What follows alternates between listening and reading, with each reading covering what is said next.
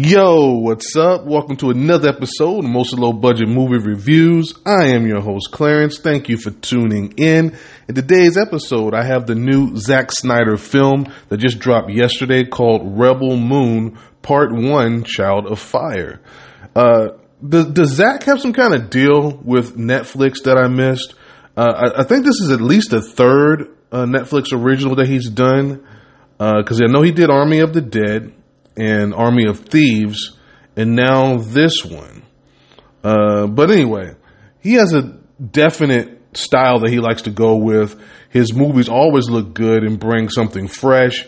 My concern here is his writing doesn't really match the visuals. And this is some big epic kind of movie apparently, because it's in two parts, and this one is 2 hours and 15 minutes long. But I'm actually kind of excited to watch this. It's been a while since I've seen a good sci-fi movie. So what is this one about? Well, we get some narration about this powerful civilization that turned dirty after their king was killed. Apparently they show up to your world and either take what they want or destroy everything. They jump to this small community, peaceful farmers. They're just trying to make their way. And they have taken in the survivor of a crash named Cora. And she has this past, but she's trying to fit in. The mother world shows up. That's the bad guys I mentioned earlier. And they want supplies. Spoiler free, someone speaks out of turn and they teach them a lesson and make a deal that they can't possibly survive on. They leave soldiers there to ensure compliance, but you know how these guys are going to be. Cora, understanding who these people are, is about to leave when soldiers are about to assault a young girl. She decides to intervene, and that's where I will stop. From there, she decides to stay and help protect the small community, but they're only farmers. She leaves to recruit warriors to help fight the mother world. So what did the pros think? Well, they came in at a very unimpressed 24% on 124 reviews, with the audience a bit more forgiving at 69% on over 2,500 reviews. But what did I think? Let's get to these positives. It looks fantastic. I really like the different worlds and environments he created. Great alien makeup, special effects. And the characters are diverse and somewhat interesting for the most part. I liked some of the big action set pieces. I'll get to more on that in a little bit.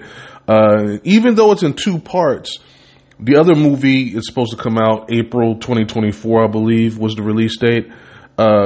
This one does have a definitive close and kind of does make me curious about what part two has to offer. But let me get to these negatives. Zack has some crutches he likes to use, and I'm noticing throughout the last few movies he's done. One being exposition. In small doses, this is fine. I don't need to see everything. But seriously, there's a good 30 minutes of exposition in this. Why can't you just be more creative and show me what happened instead of continuing to stop the forward progress to explain everything for 10 minutes and then get back to the story? He uses this way too much. Apparently, if it's broken up into two movies, you shot over 4 hours of footage, you could have actually shown me some of this stuff. Then there's the slow motion action stuff. Again, it's fine in small doses when you're trying to frame something or you want to do something for dramatic effect. Every single action sequence here is done, it has some kind of slow motion piece in it. Every single one. Most of the time there's multiple slow motion parts. And I'm not exaggerating. Every single action sequence has a slow motion part in it. I don't know if it's because the actors can't pull off the choreography or that's just the thing he likes to do, but it wears thin pretty quickly when you use it so much. And if you cut out the slow-mo, this movie is easily just 2 hours instead of 2:15. That's how much slow motion is in these action sequences. And finally, I have to mention the lead. She just isn't any good. I just didn't like her delivery. On the dramatic part, she's just yelling her lines. And that's not making it dramatic. You're just yelling at people. I don't know if they took this lead because I thought maybe she was going to be good with the action part. And then when they got to the action, they did all that slow-mo stuff and she just wasn't believable at all. I didn't buy any of the action that she did. And I was looking at it, I was like, are these really the best takes you had? This is what you presented? So, yeah, I don't know. But I don't want to beat this one up too much. Let me bottom line this one for you. Did I enjoy it? Not really. I mean, it was okay. I would put this one right at a 55% on the rotten scale to stay consistent. It's just too generic. I won't say he stole ideas. Let's just say he was clearly inspired by a bunch of other sci-fi movies. Putting a bunch of other people's ideas in one movie, that doesn't make it original. And not just the visuals either, but the characters too. I mean, there's like a Han Solo type character. There's this Matrix sequence where the guy's literally in the pink jelly like, you know, Neo was in the beginning. I mean, he uses a lot of other people's ideas here, and it's just glaring if you've seen some of the other movies. Like, wow. I mean, it's not that, not that original. I'll take that back. It's not original at all.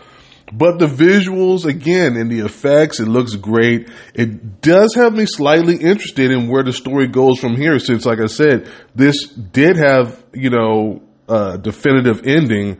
And they did one of the things that a lot of people do to make the next movie, which I hate. So they're going to have to do some explaining, and that's why I'm interested about the characters.